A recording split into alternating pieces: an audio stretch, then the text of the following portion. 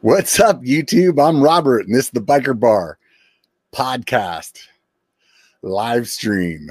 Oh, it doesn't get old for me.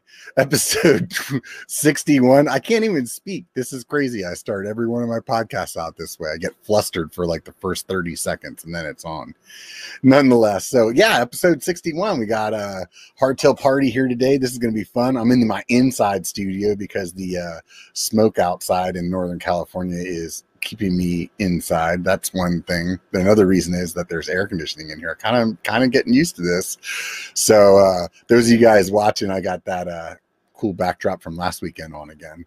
Nonetheless, so I want to tell you guys, do me a favor and swing by Instagram or Facebook and either follow or like or whatever it is on those two platforms, and keep an eye on what's going on over there, because I'm always posting pictures and updates of what's going on. And if you guys want to know a little bit more, then that's a good place to do it. It's at Biker B1, so B1KERB1.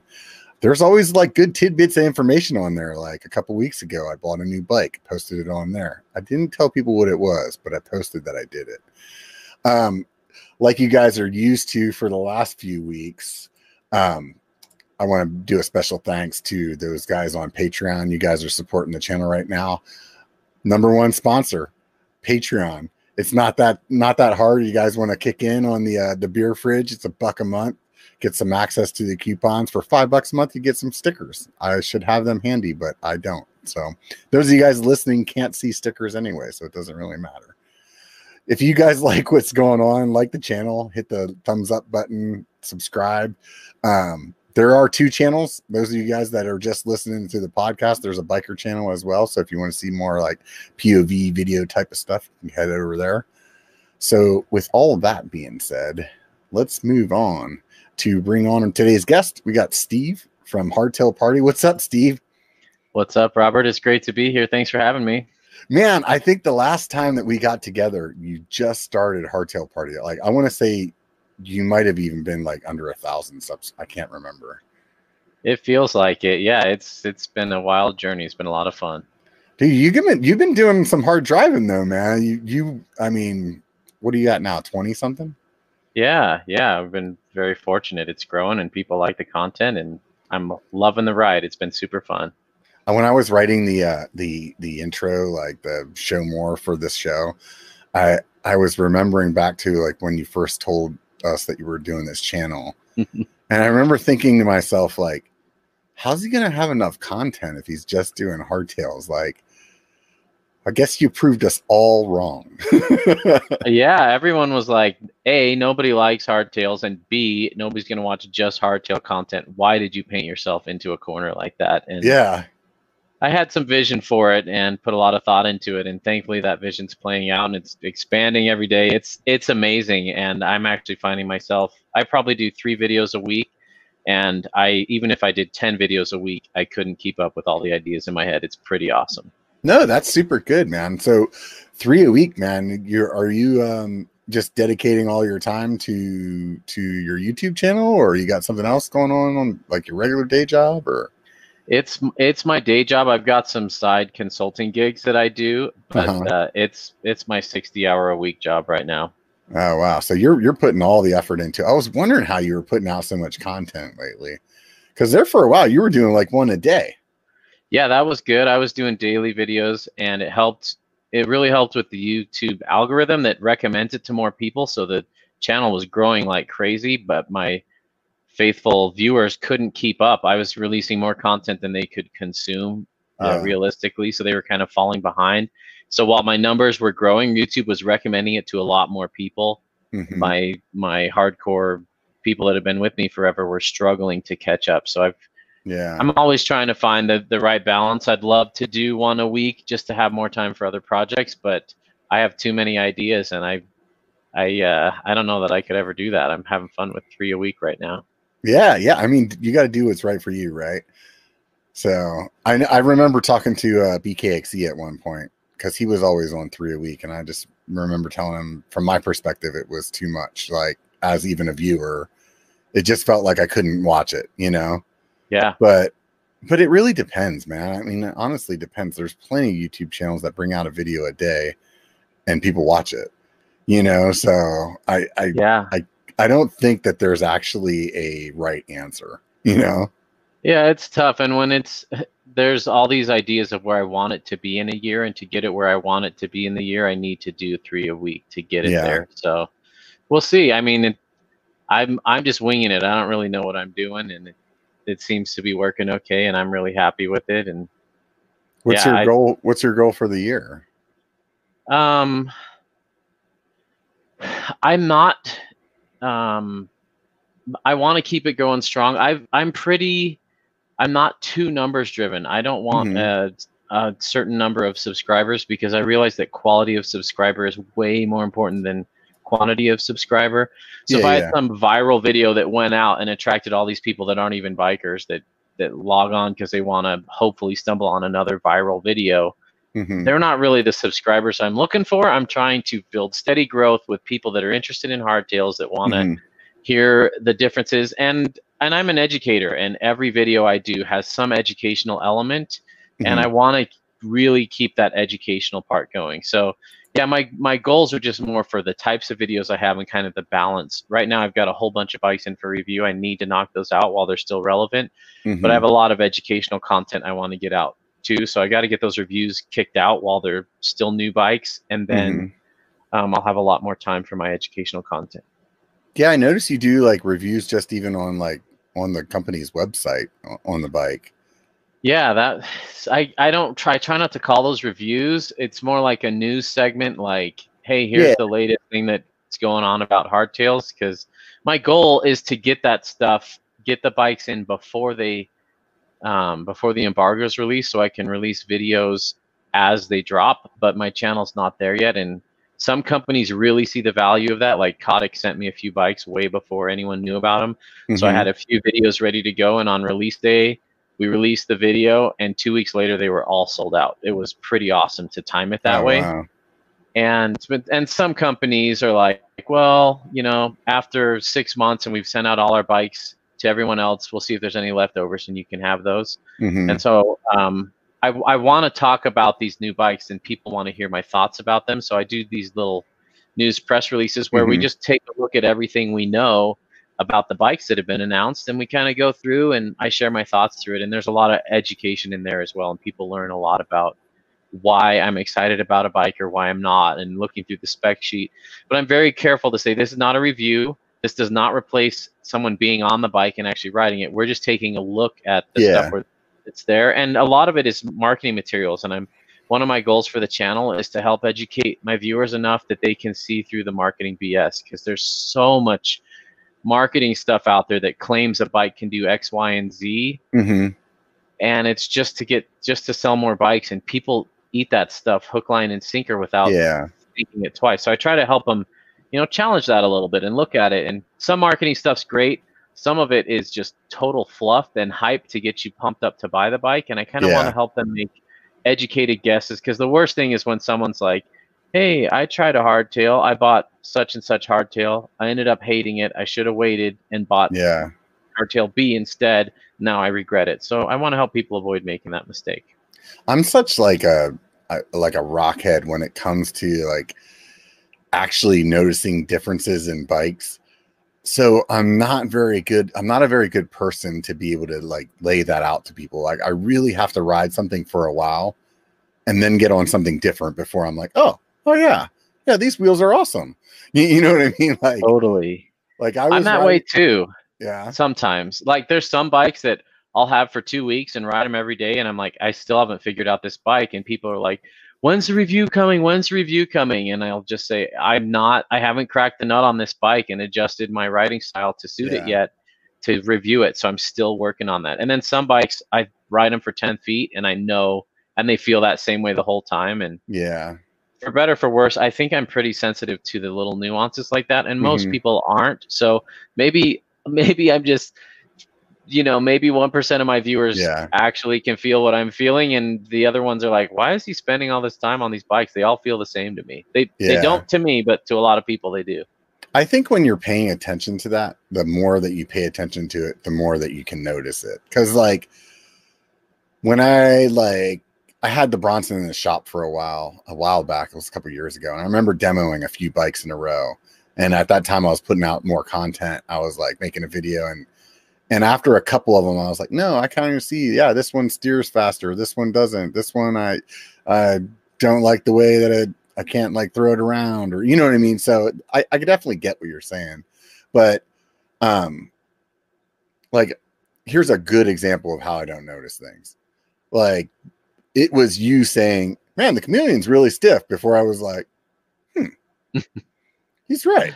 You know, like, I kind of feel bad because a lot of people are like, hey, I blew my budget. I already bought my bike. Can you review it, please? And I'm like, why do you want me to review the bike that you already bought when you don't have budget for another one? What if I hate it and just it's not what you were hoping for? But it's giving some people a reference point, because that might be their only hardtail, and they're like, I don't know if my hardtail is a stiff one or a not stiff one. If it's not stiff and I want stiff, maybe I'll be dissatisfied with it. So at some point, I feel kind of bad, like talking about bikes that other people have, because I don't want them to have these ideas planted. Like, it was never stiff before, but now that Steve said it's stiff, I feel like it's super stiff, and now I'm dissatisfied with it, or satisfied with it. So I think for me, like, it wasn't like it changed my perception on my bike. It just made me kind of realize that, oh yeah, you know, whenever I got on that DV9, part of the reason that I was interested in getting a carbon frame was because, like, I could feel that those chainstays like flexing. Like, I was like, man, this thing is comfortable.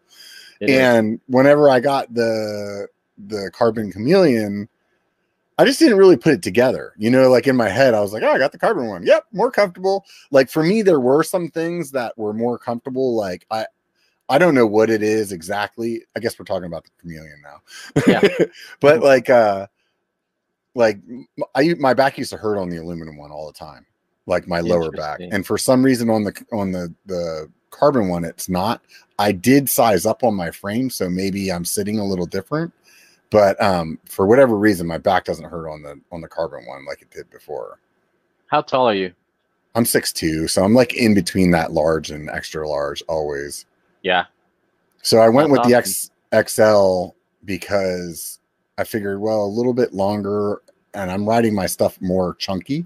Yes. Or I'm riding it in a more chunky environment. So I was like, oh, a little longer. It won't hurt any. At the end of the day, I'd recommend. Yeah. Well, I mean, when you look at the frames, like, at the end of the day, it's like the next size up is like a half an inch longer or something. Like, it's like, if you really feel like it didn't work, you can buy another stem or like slide your seat and you're at the same spot, you know? Yeah. So it didn't affect me too much.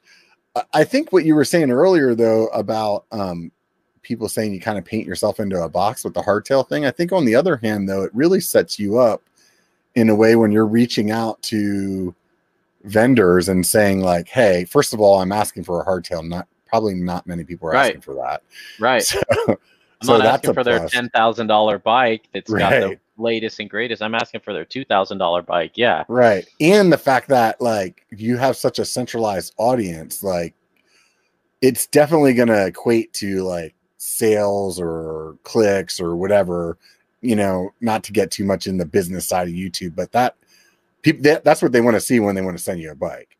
Like, yeah, it's getting easier and easier to convince companies to send me bikes, because most of my viewers are hardtail fans. A lot of them aren't. A lot of them come just because they like the way I explain things and they learn things and a lot of what I do translates to full suspension as well. But the reviews, particularly, we really just focus on the hardtails. But yeah, it's an easy pitch to make, to say, hey, I have 20,000 hardtail riders. Yeah. No one else has that, you know? Right, I mean, or they won't admit it, at least. I'm sure Seth does, but it's a very targeted and specific audience, and I was very intentional when I made the channel for that reason, because no one was really doing the hardtail thing, and no one's really. I mean, Pink Bike just did a podcast on hardtails, and it was should have been called the anti-hardtail episode, because they just kind of ragged on hardtails the whole time. That's interesting. And it was just interesting to see that, you know, there aren't a lot of champions for the hardtail out there, and some of these guys that are reviewing hardtails have only been on 2 hardtails in the past 10 years. And so how can you really compare it to some of the other stuff? So yeah, it's a weird niche. Like, I'm not asking for the latest and greatest flagship models from these companies. And I'm we're seeing a resurgence in hardtails too, and I think a lot of people are realizing, dang, some people are choosing hardtails by choice, not just because they have a low budget. Yeah, I think there's two things that play into that. Let's see if yours are the same, but I think there's two things. For whatever reason, everybody went like crazy big on their full suspension bikes. Like, I am still scratching my head why like a bike like the Mega Tower is so popular. Like, I see that on trails that we were riding, 130 mil bikes on not too long ago and not having a problem with. And now these people are riding these like 170, 180 rigs. So I feel like that's part of the reason, because people are riding these huge bikes, they started realizing that they're overgunned, or they made their trails a little more boring, because now you just run into everything. So they're looking for some excitement there. I forget what my second reason was. I think that was it, really. Mm-hmm. I mean, I really think that like there was two, but I can't remember what the other one is. It'll come to you. Yeah. No, but I agree. And, marketing works. And we see all our enduro heroes riding these massive bikes. And we look on Instagram and all the bling builds are, these $15,000 enduro sleds. And they just have the coolness factor. And it influences what people buy. And I also think big squishy bikes allow you to ride black diamonds that you might have struggled on your 130 bike. And so the bike can make you feel like a better rider. And so you're like, yeah, all I had to do was purchase something, and now I can ride stuff I could never ride before. Yeah. And so I think that appeals to a lot of people. Or they hop on a buddies and take a test ride, and they're like, wow, I could just run right into that curb and I didn't even feel it. That's so cool. And then after time, you're like, I kind of miss feeling that curb, or I kind of miss feeling the trail a little more. For me, like, I really just wanted to make it more difficult. Like, I wanted to go back to the trails that I was getting bored of. Like, Auburn is my backyard. I've ridden that place surely over 1,000 times. You know what I mean? Like, there's like, whenever I went from riding in the day to night was the first time that I was able to like give that place a resurgence. Yeah. Like, it was like all of a sudden all the trails were new again. Yeah. And that wore off. And then it was like, okay, well, this is a really fun place to ride. It's not like it's a crappy place, you know? And so It was like, okay, well, what can I do now? It's like, okay, well, I guess I can get a hardtail and that'll make it more interesting, which it did. And my assumption is the last step is single speed, Don't get me started on that. I love single speed. I haven't done it yet. That's part of the reason why I bought the Chameleon, because it's like easily converted. Yeah, I ride single speed 90% of the time now. Yeah, wow, I love it. Where you're at though, it's punchy up and down, where it's not like not a 2-hour fire road climb. Yeah, that's the thing that's hard about where I'm at. It's like really tough to like gauge, to have a gear that you're going to be happy with to climb for at least an hour, but then not be like, you're going to spin out so quick if you have that decent gear. That's what you think. It's surprising. It's surprising. But the key to single speed is finding a couple buddies that do it, that are patient with you. Single speeding's fun by yourself, but you need like a host. You need someone to introduce it to you, to tell you what gearing to do, to give you some tips, to tow you into things. It's not like the act of single speeding is hard, but if you're on a totally wrong gear setup, you're just going to hate single speeding because you're going to think it's a certain way. But man, I've probably single speeded, I don't know, 800 to 1,000 miles now, and maybe 5 of those miles I felt spun out. Really? And and I've done 3-hour climbs on it up a fire road, and if you also have to kind of be careful what trails you pick and stuff. But anyway, it's not for everyone, and it's hard on your body, and you kind of have to ease into it. But man, it has brought so much more fun and fitness to the sport for me. I really like it. I've had this thing in the back of my head for a long time that I've wanted to do it. So I'm thinking, we'll see how it goes. Like I feel like dropping a few more LBs will probably be good before I get into that camp. But the thing is, you're at max heart rate the whole time on every ride. Right. You're just like, your heart rate is like 180, 190, 200. It's just pinging off the roof the whole time.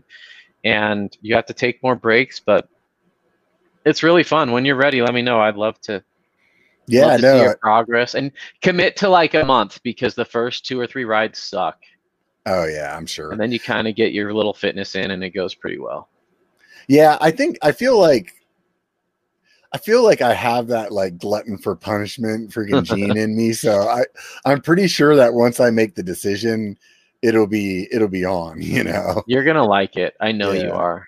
I think it's just that, I like that challenge, as much as on my channel I complain about climbing, and I always will. It doesn't matter. I hate climbing.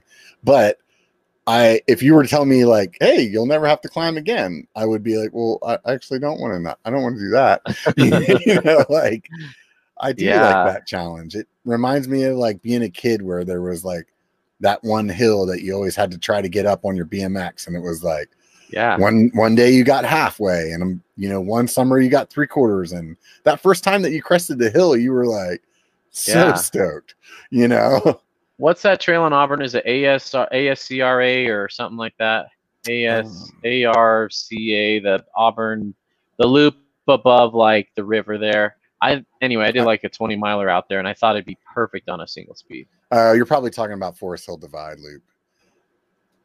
I think look it up, because where you were at, the area that you were at is Auburn SRA, so that's ASRA. That's probably where you're confusing it. But the Forest Hill Divide loop, people are FDHLT or whatever the heck it is, FHDLT, something like that. All your acronyms are driving me crazy. Yeah, I know. Yeah, I can't even. There's a route called Tour of the ASRA. I Yeah. did that with my wife and my buddy Kyle, and man, we had a blast out there. And the whole time, I just thought this is perfect hardtail country, and it'd be perfect on a single speed. And that's the stuff I'm riding my Chameleon on a lot. Is basically what because I think that one that you just pulled up is probably about like 23, 24 miles. Yeah, and it's flowy. I see. There's no soul crushing climbs, and same with Granite Bay. You could do that on a single speed, no problem.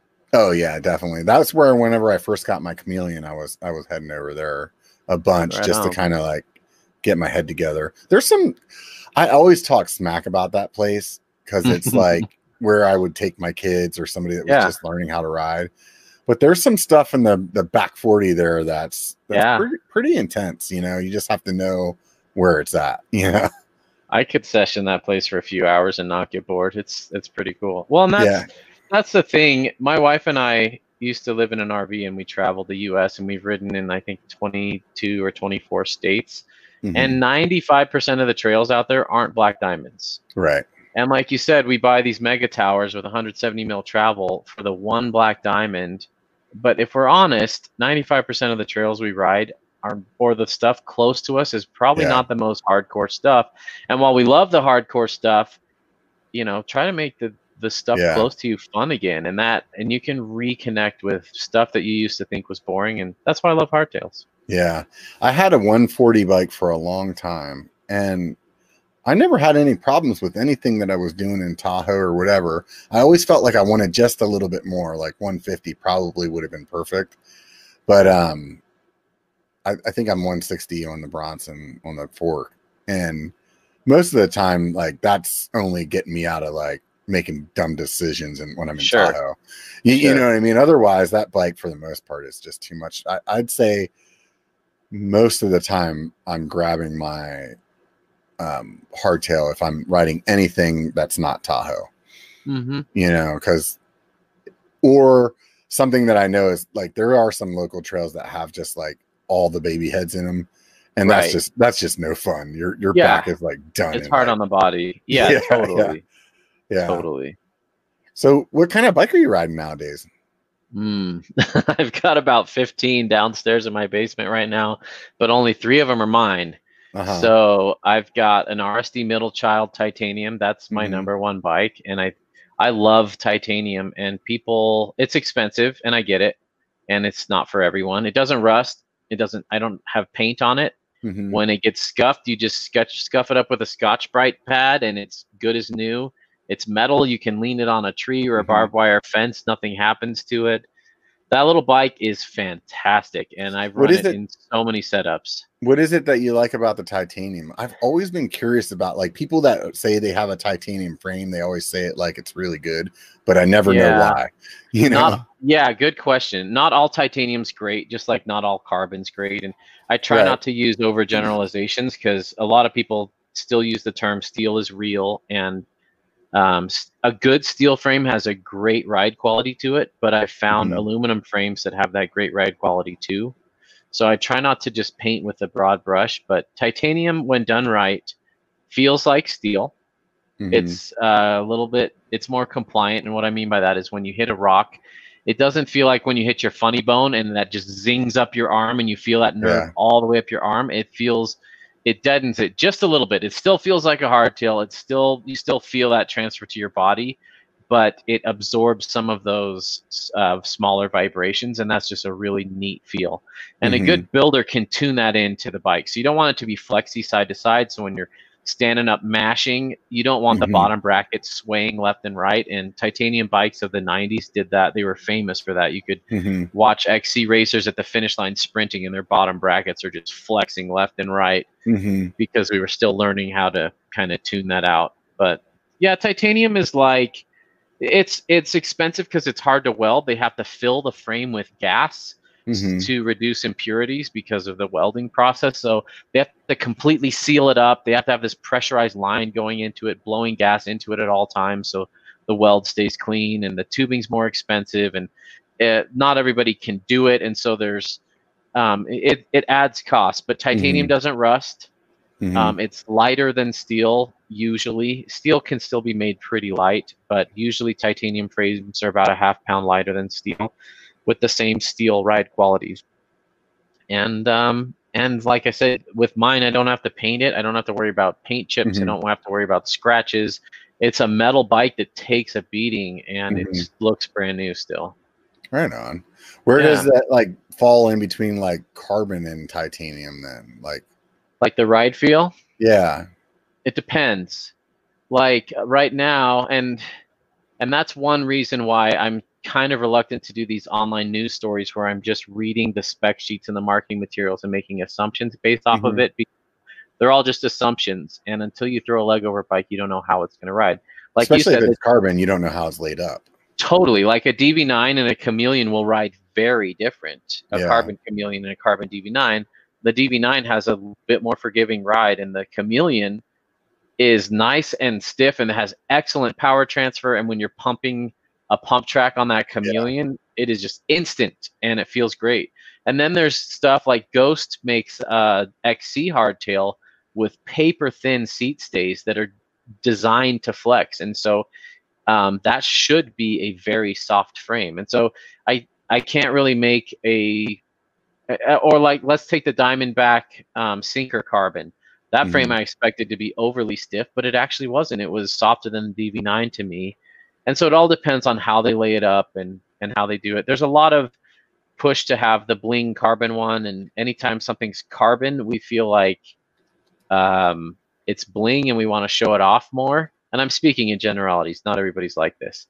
But we always think like the carbon handlebars are going to be better than the aluminum ones, or the carbon wheels are going to be better than the aluminum ones. In some cases they are, and in some cases they're not. So a great carbon frame, they're going to put stiffness where you want it and softness where you want it.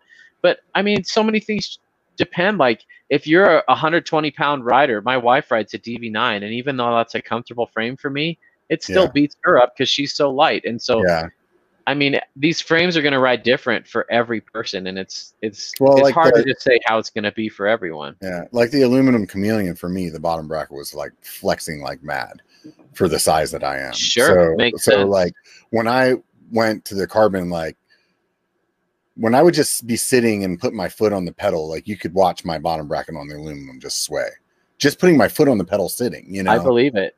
And like on the carbon one, it's like I stick my foot on and like you'll see it like do a little like nudge. So like that is a huge difference whenever I'm pedaling. Yeah, you know what I mean? Especially like when I'm trying to go fast and I'm like out of the saddle, just giving it to it. You know, like I definitely noticed the ride characteristics for me and my size in that carbon, and I really enjoyed it. You know, but absolutely. A lot of my bigger friends want a stiffer bike, and I talk about stiffness as a bad thing for where I live. But if you're a bigger guy, taller or heavier or more muscular, you guys can put down power that the rest of us can't, and you need a stiffer bike. And that's the whole purpose of my reviews, is to kind of rate the stiffness of a frame, because that's one thing. We can all look at specs and geo on a chart and kind of make inferences based on that, but until you've really ridden one to know how stiff it is and what it reacts like, I think that's the real value of the reviews. But I'm totally with you. Yeah. What so we talked about what you like about titanium. So Yeah.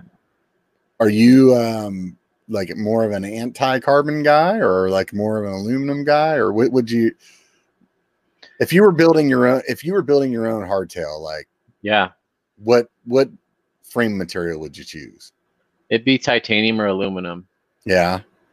And a lot of people think I'm crazy for saying aluminum, but aluminum can't, like you said, with your Chameleon, that's a very comfortable aluminum frame. It rides better than most steel frames. Yeah. For light riders. Yeah. So yeah, I'd choose tire aluminum. It doesn't rust. You can you can crash and pick it up and your bike's not hurt. Like carbon, I think the beauty of a hardtail is you can kind of ride it hard, put it away wet, low maintenance, easy to swap parts out, and kind of the vibe of what makes a great hardtail great is it's kind of the blue collar heroes bike. And I'm not anti-carbon at all, and I'll probably own a carbon hardtail at some point, but I don't think it'll be my main hardtail. And I'll definitely I definitely will think twice about taking hard lines where a rock might impact the frame, whereas with my titanium frame, I don't even think twice. And if I hit a rock, it doesn't matter. Yeah, I don't really think about line choice because of my frame material at all. But that's good. And who knows, maybe it's just because like my brain can't process that much information at once. But like I just don't think about it. I always feel like if I'm gonna break a frame, like it's just like meant to be. Sure. Like it's not like something that I can handle or like change, you know. Like one of my friends. Yeah, go ahead. No, go for it. And I think the carbon Chameleon, Santa Cruz frames are completely overbuilt in their carbon ones, and they will take a serious beating. Yeah. Some of the other super light frames, like even the DB9, just feels pretty paper thin to me. It's a super light frame, and I actually was trying to move here in Sedona where it was like a 28-inch lift to get my bike up, and I hit my down tube of my carbon Chameleon on it, and I was just like, what? Why am I trying that? I'm going to destroy this frame on my third ride out. And where if it was my steel frame, I just would have just brushed it off and not cared at all. Yeah. Why'd you get rid of the Chameleon? It's too stiff. You just I actually prefer the aluminum one. Because you had them both, didn't you?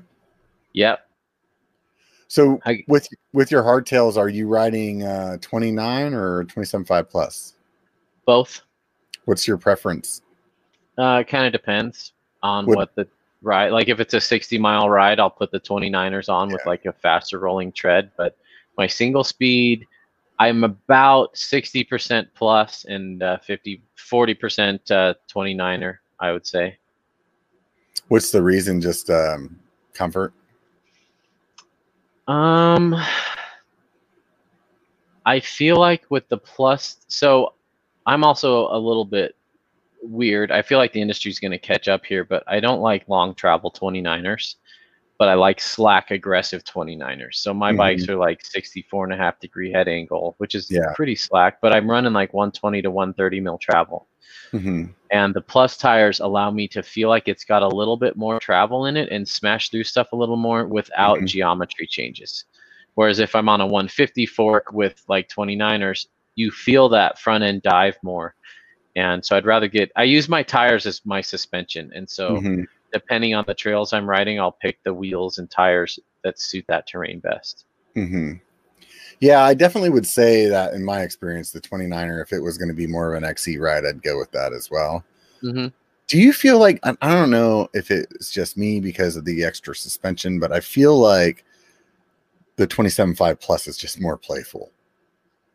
Yes, it can have that feel, definitely. Yeah, I love it. Do you think it's just the extra suspension makes you like more apt to like mess around? The extra That's a grip, great question. You know, I definitely ride differently when I'm on the plus tires versus the 29. The 29, I'm keeping my momentum a little more. I'm pushing it a little more. I'm keeping my speed a little bit higher the whole time. Yeah. And that's when I picked 29ers anyway. And the 27.5, I'm like, let's see if I can jump from this route to that route. Yeah. Let's try and take this bonus line here. And I've with the plus tires, I'm a little bit just goofing around a little more and not so serious. And I think that's why I ride them more, because they just beg you to feel that you feel like a kid again, and you feel like you're a little monster truck riding over stuff. Right. I agree with you there. This guy here, Fat Bike Skinny Legs, says, but what about 29er plus, right? What do you think? Yeah, I love 29er plus, and I have some upcoming experiments with that. And really, I was considering trying some like 2.6 29er tires on the Chameleon, but I have to go pick up like some investment wheels, Right. I'm not a huge fan of 2.6s, and I know that's going to hurt a lot of people's feelings, but I feel like I either go 2.4s or 2.8s. I feel like 2.6s are kind of the worst of both. They're okay, but they're heavy like 2.8s, but they don't quite have that feel of 2.8s, and I feel like 2.4s are pretty dang good. I'll run a 2.4 rear, 2.5 front. Yeah, I'm running 2.8s on the Chameleon, but it's funny what you just said. On my Bronson, just by what I had left in the garage, I'm running a 2.6 up front and a 2.4 in the back, and I freaking love it. Good. It's just like, I really wouldn't have thought the 2.4 would do what I wanted it to do, and it's been a good setup for me. Totally. I feel like the 2.6 might be a little overkill, though. Honestly, I think I'm going to try to dial it down to a 2.5 and see how I feel. And that sounds like, 0.1 of an inch. What's the difference? The tires do feel different, though. Like, they kind of react differently. And I run a 2.4, 2.5 on my 29ers, and then I run a 2.8 or 3.0 on my plus tires. I've never done a 3.0 on the plus tires. I've done 2.8, and it just seems like it's good enough to me. 2.8's fine. 3.0 is not much heavier. 3.0 has a floatier feel. It feels a little more like 29 plus. So I really like it for bike packing and sand, and it's a little bit more vague. It's not quite as precise as a 2.8, but it's got a little bit of, it's a different feel. And it's not for everyone. But you need a rim that's wide enough. Most people put 3.0s on like a 36 internal rim, and that's not wide enough to run a true 3.0. It's just going to feel weird. Yeah, I think you and I are both running the same wheels, the night composite wheels. Those things are great, man. They're fantastic. What is it, like a 45 internal or something like that? Yes. Yeah. I think all plus tires should be bigger than, or plus wheels should be wider than 40. 45 is the sweet spot. They just, even a 2.8 on that will feel like a 3.0 on a 40 mil. How small of a tire can you put on those? You could probably do a 2.6. I mean, it's just going to change where the cornering knobs are, and so you'll lean your bike differently. But it's fun to experiment. Yeah, I was gonna see. I'm waiting to get my wheel back. I broke my my rear wheel. As much as I'd like to say that those things are indestructible, well, they're not. I cracked mine too, and it was totally my fault. And I was being stupid and riding them way beyond their intended purposes. But I just cracked the edge. That's exactly what happened to me. I just super glued it and put 60 more miles on it in Colorado last week, and they're fine. I had Cushcore in too, for all those people that think Cushcore is like a rim saver. It's not a rim saver. It helps, but it's not going to stop it. I hit some little beater rock, and the one that I landed on was like a triangle shape, and it was like all my weight hauling ass down the hill on my back tire that had, only the suspension of the Cushcore and the air in there. And I heard it pop as soon as I hit it. I was like, oh, that's not good.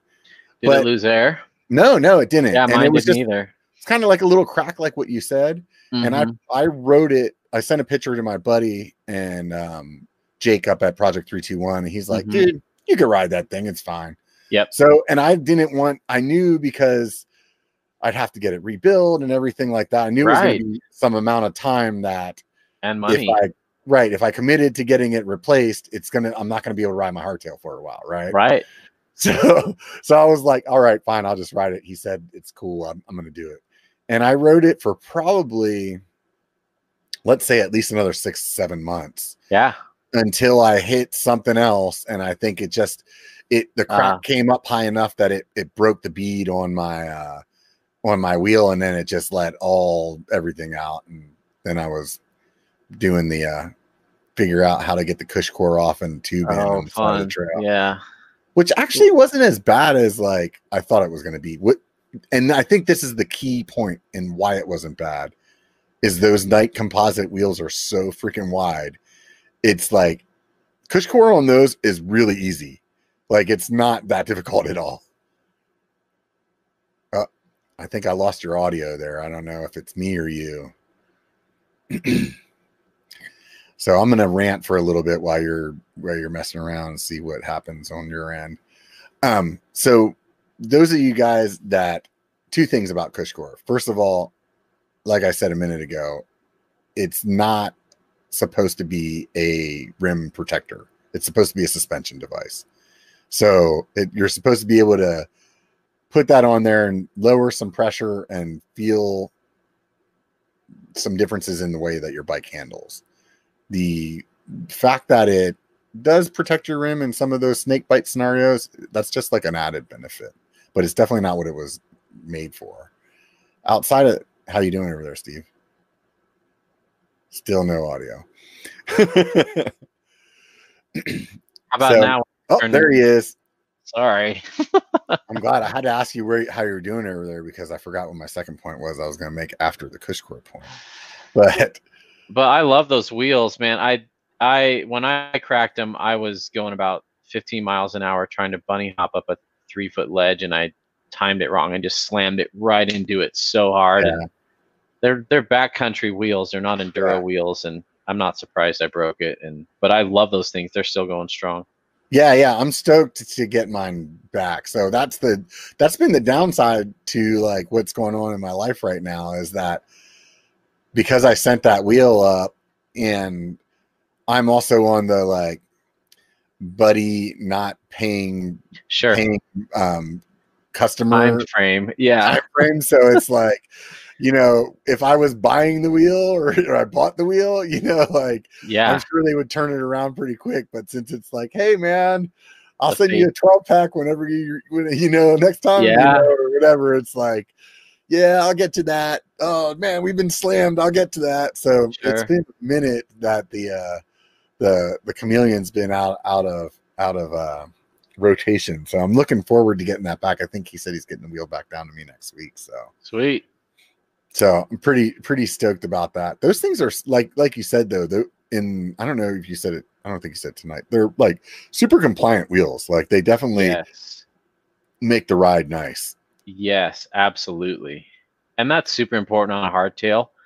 I've got a bike in for review right now that's a stiff bike, and then I put some wheels on it that were stiff as well, and I just couldn't ride it. It was such an unpleasant experience. I swapped the wheels out, and now I can review it because it's transferring so much less stuff to me. So anyway, wheels make an enormous difference on a hardtail. I think in general too, maybe we could have that conversation, is like people that have aluminum wheels on their bike, whether it's a hardtail or a full suspension, they're like, oh, I want to get carbon. And they really a lot of people probably just pick off a price, or like maybe what their buddy had or something like that. And there's so many different ride characteristics to carbon wheels on like which ones. You could totally get something that you hate. Yeah. Or like just get lucky or not know any better, and yeah, I feel like, how is it that a consumer is supposed to know what they want? Like with an aluminum hoop, you pretty much like couldn't go wrong. You know what I mean? Like, yeah, there's some stiff aluminum wheels out there too. Like i9s ride stiffer than some carbon wheels, like they're aluminum wheels. And we just go off of marketing, which is too bad, because marketing's job is to make us dissatisfied with our current whatever we have, and help us feel like this new product would solve the dissatisfaction that we're currently experiencing with our current product. What's some of those marketing things that you said you like to help people kind of read through on the on your videos? Oh man, it's all the buzzwords. It's I talk about compliance a lot, and that's one of my least favorite buzzwords because they'll Mhm. say a wheel is vertically compliant, laterally stiff, or down country is one of my biggest beefs right now. That's doing more that's confusing people more than it's helping them. But I'm Mhm. seeing it pop up in marketing speak now on bikes. They'll be like the perfect down country machine, and people don't really know what down country means is, but they know they want it, and so they make purchases based on that. Or What is down country? What is that? What are they calling that? that's a term that Mike Levy invented on Pink Bike, and I get why he invented it. It was kind of like cross country bikes that are capable with geometry and a little bit more travel to handle going downhill. So they Mhm. still have very strong cross country lightweight feel on the ups. But really all trail bikes are kind of becoming that now, and they're just changing the trail category to say down country because it's a buzzword and hot topic right now. Yeah, At I least mean, just some people are. in the last like 10 years, it's like cross country bled into like all mountain, which turned into trail, which then turned Yeah. into enduro. Like, I don't even know what the difference between all mountain and trail was. Like, to me, I think that's the same. Like, I can understand the difference between cross country and something else, you Sure. know, and not Sure. enduro. You know, like Yeah. enduro is like like mini rock smasher in my head. You know Yeah. what I mean? But like, I can understand like I guess the down country makes sense to me, but it's just another name instead of trail, though. That's what it's becoming. And I Yeah, think when Mike Levy invented it, he intended to say, we need a category that's still lightweight, that's still zippy on the ups, but that's actually fun on the downs because cross country yeah, bikes in general, especially in the West, aren't super fun on the down. They're very sketchy. And so, what if we took the geometry from the enduro bikes and applied them to a cross country bike? And that's kind of right. what he thought. But that's trail is all just morphing into that right now, anyway. So, I don't know. They don't really use all mountain anymore. And I'm an educator, and that stuff just confuses people. Like, I get people text me every day, hey, this is the bike I ride. Is it considered modern? Or is this a down country bike? Or is this an enduro bike? And Mhm, I kind of want to say, A, I understand your frustration because it's a little bit confusing. mhm. B, it doesn't really matter if it's an enduro bike or not, as long as you're having fun on it. But at the same point, I kind of want to help educate them on what it is and when people use that term, what they're referring to. So Yeah. anytime I mean, maybe I'm just an old guy that doesn't like change, but if down country had like some parameters that we were Mhm. using, that everything had to have certain things to fit into that, it would make sense. But now I'm seeing hardtails that 2 years ago would be called trail bikes are now called down country bikes because that's the hot topic. That's where Yeah. marketing is just swaying people to buy it to make them feel like it's modern. Or like you'll see a bike that's got a 68-degree head angle, and in the literature it'll say this new slack bike helps you stay confident on the downhills, but still have all the climbing prowess of an XC bike. And calling a 68-degree head angle bike slack 10 years ago was probably slack. Yeah. Side Not so note, much anymore.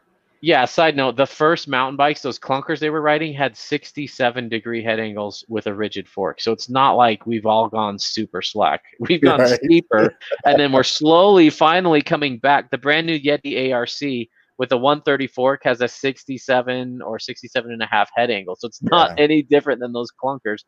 But anyway, I digress. But I do think all that marketing speak confuses people, and people will say, well, my shop guide said it was slack, or the web material said it was slack. So I'm never going to look at the geo chart and learn what those numbers mean and how to interpret them. I'm just going off the marketing speak, which says it's slack. So I'm going to trust that and buy with that in mind. Mhm. So I try to educate people on what the geo chart means. And, it feels like 95% of people buying bikes these days have never thrown a leg over it, and they're buying it Mhm. off the online info. And if you can't read a geo chart, you should be shopping at your bike shop. Yeah. Go throw a leg over it. Go see how the bike feels. Because if you're just going off paint schemes and what derailleur it has, Mhm. you're really limiting yourself as to what's possible, and you're probably not picking the right bike for you just because it has the cheapest bike with XT12 speed on it. Yeah.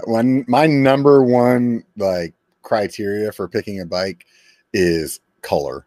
And then You're not and then alone. and then I go to probably head tube angle. That's funny. Color's my last thing. Yeah, I am definitely like that. That is 100% for me. Like the the bike that I just bought that I haven't told everybody what it is yet. Like that bike was purely based upon the color, and I just couldn't get it out of my head. And I was like, well, I know it's a good bike, so Cool. I'm gonna get it. So I can't wait to to see it. Yeah. Yeah. It'll be out on the next vlog, which should be Sweet. probably the 31st, I think, right after my birthday. I should have that one up. Nice.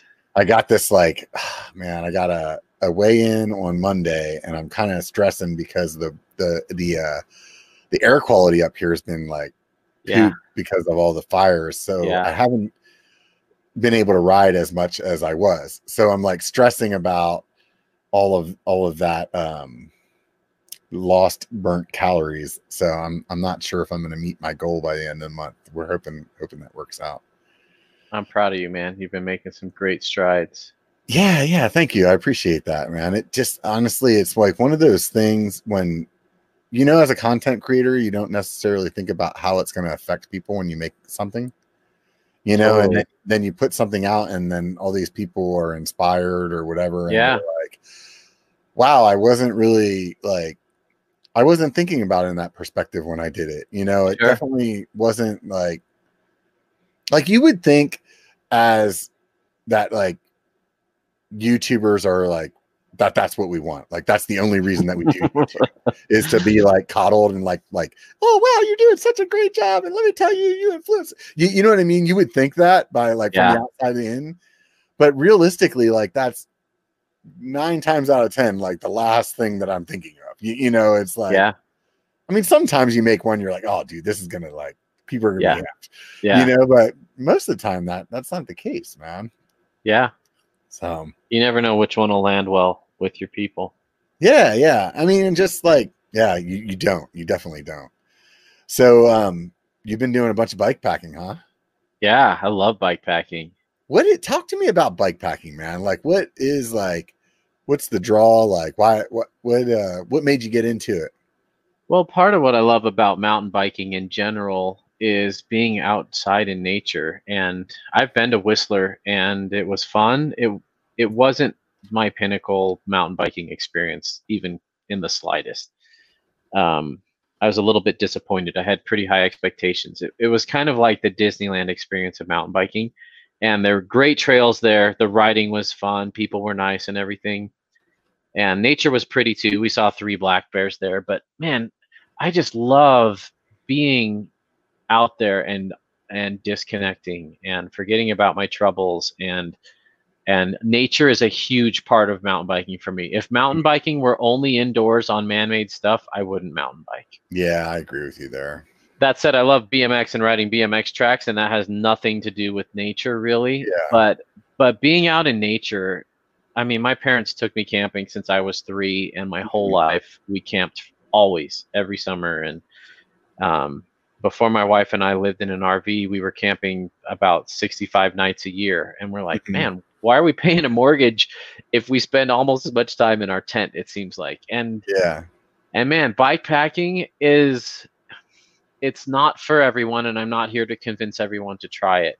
But if you like backpacking, you should try bike packing. Bike packing, it gets you out further. You get more disconnected. You hardly see any other people. You're waking up with the sunrises there. It's the same thing I like about backpacking, but it's less boring. I have ADD. I get bored when I hike. After like 5 days backpacking, I'm done, and I just want. When I'm hiking, all I'm thinking about is this would be more fun on a mountain. Yes, me too. It ruins you. I will say, on a loaded bike, on a bikepacking bike full of 25 pounds of gear, so your bike's about 50, 55 pounds. Uh-oh, his internet's pooping out. We'll see how long it takes him to come back. I'm assuming he's going to tell us that it's no bueno whenever you're bike packing and it gets heavy and you're climbing, and that sucks. Looks like we lost him. I'm going to have to just keep chatting here for a minute. We'll see how long it takes for him to come back. So I have personally considered this bike packing thing because I like camping, but I'm not like crazy about camping. So like it's fun, but I think that it would be pretty interesting to go out and get away from everybody for a couple of days. And I see the draw. I just don't, man. I feel like if I get into bike packing, what happens is it's like a new way for me to spend another $1,000 on biking. Repeat that question one more time. Sorry.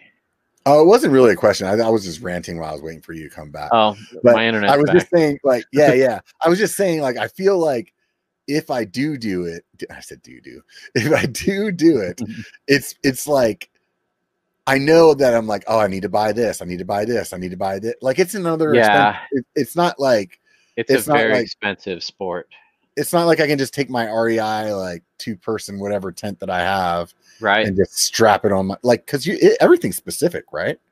It's so expensive, and that's the big downside. I did one where I had a little trailer, and the trailers aren't cheap. It was like $450, but I could carry all that heavy crap and not have to worry about having the latest and greatest. And I think it's actually a gateway to get other people started on it. But you have a lot less room to put stuff on your bike than you do on a backpack.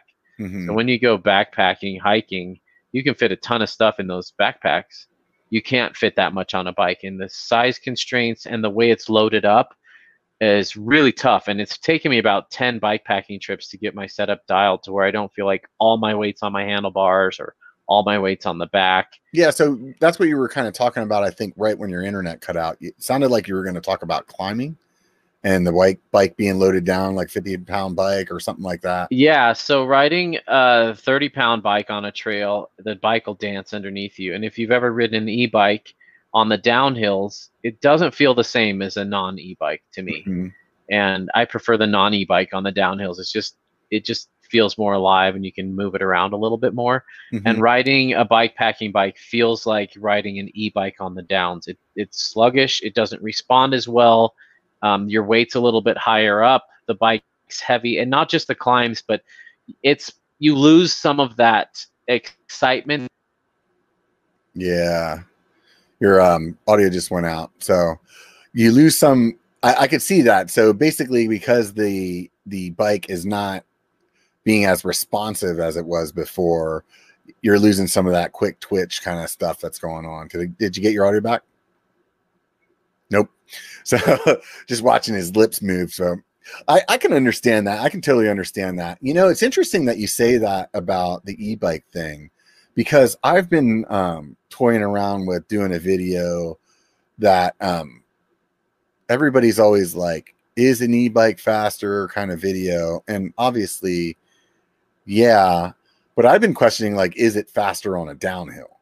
And I feel like nobody's really like kind of tackled that. They kind of tackled it in like these like loop scenarios. Yeah. And so I've been thinking about like doing a video like that where I want to go out and rent one and just see, like, because when I'm pedaling on, let's just say like the Confluence Trail, which is the end of that loop that you did, is kind of chunky downhill next to the river, 3 miles. When I'm pedaling that to like try to like Strava it, you know, I'm going as fast as I want to go.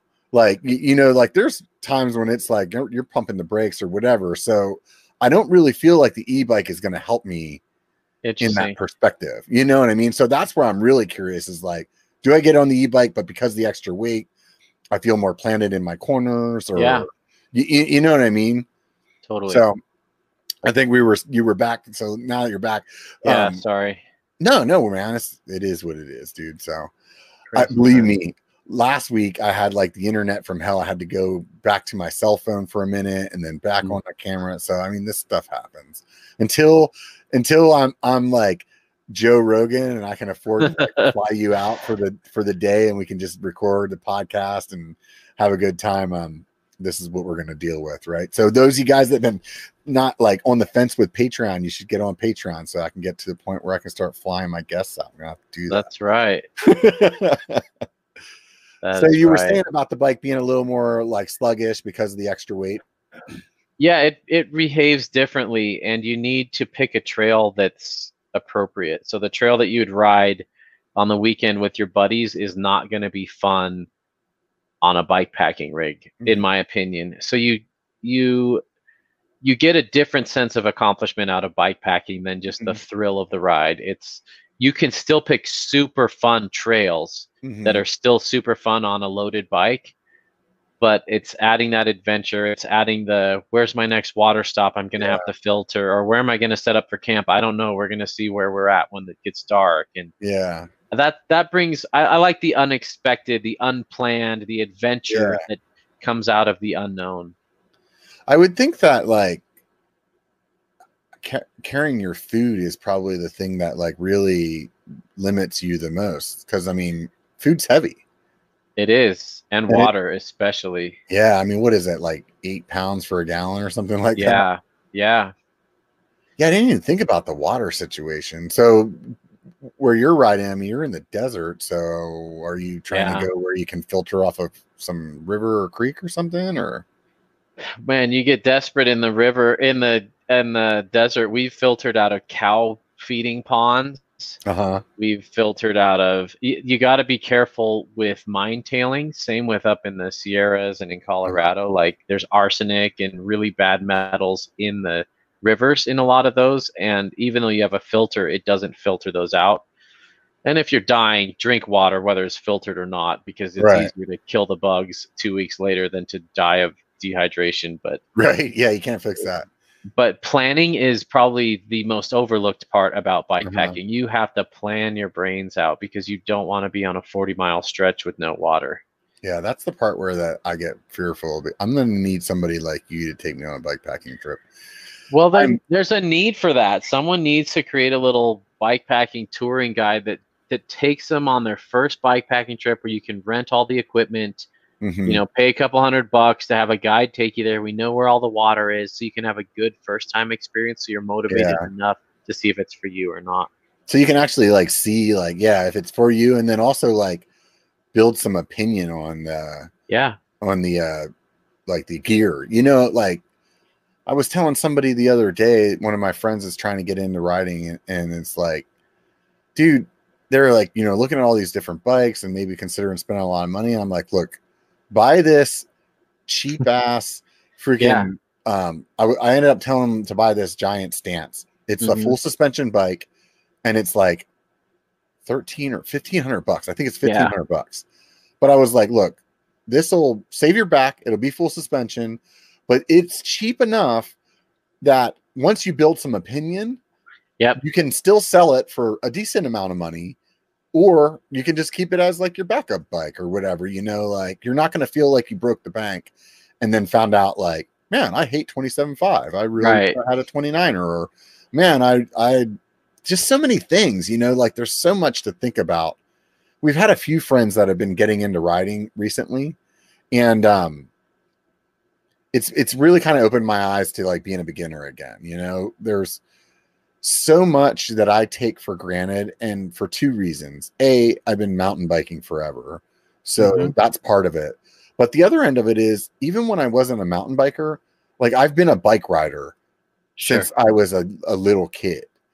So there's so much where it's like, hey, when I was 7, we were figuring out how to break a chain and put it back on because we didn't have anybody to pay to do that, because A, we didn't have the money, and B, we didn't have the money. You know what I mean? So it's like, where it's like, you like I was learning how to shift when I was, 8 or whatever, And so people that are getting on these bikes now, maybe they didn't have all that experience. You're right.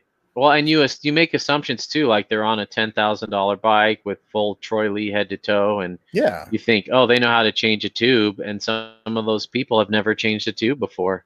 In fact, I'm a NICA coach for our local high school team, and just last week, one of the kids' dads was there, and he pulled out a tube, and the kid's like, "What's that?"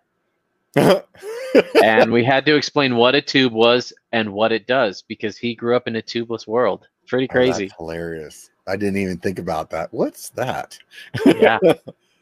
Oh my, that's a mess. Oh man, what else would date the hell out of us on this? Oh no, let's not go down that road. But, I was reading this thing the other day. I was on on Absolute Black's website, Yeah. and they were talking about Oval, and they're like, "We're not BioPace," and I was like, Yeah. does anybody even know what BioPace is anymore? Because I mean, I remember because my bike that I bought in '92 had BioPace on it. Yeah. But does anybody really know what it is anymore that you need to put it on your website and say that this is clearly not BioPace? Yeah. Well, back to what you were talking about with what it's like to be a new person to the sport, and you need to kind of ride something to get some opinions.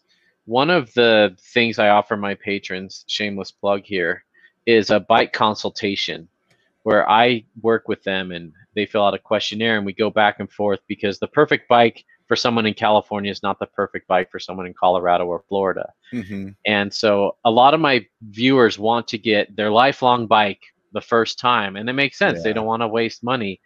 But man, I don't think that's possible, and I hate saying that because I really believe in having a good budget, not going into debt for all this.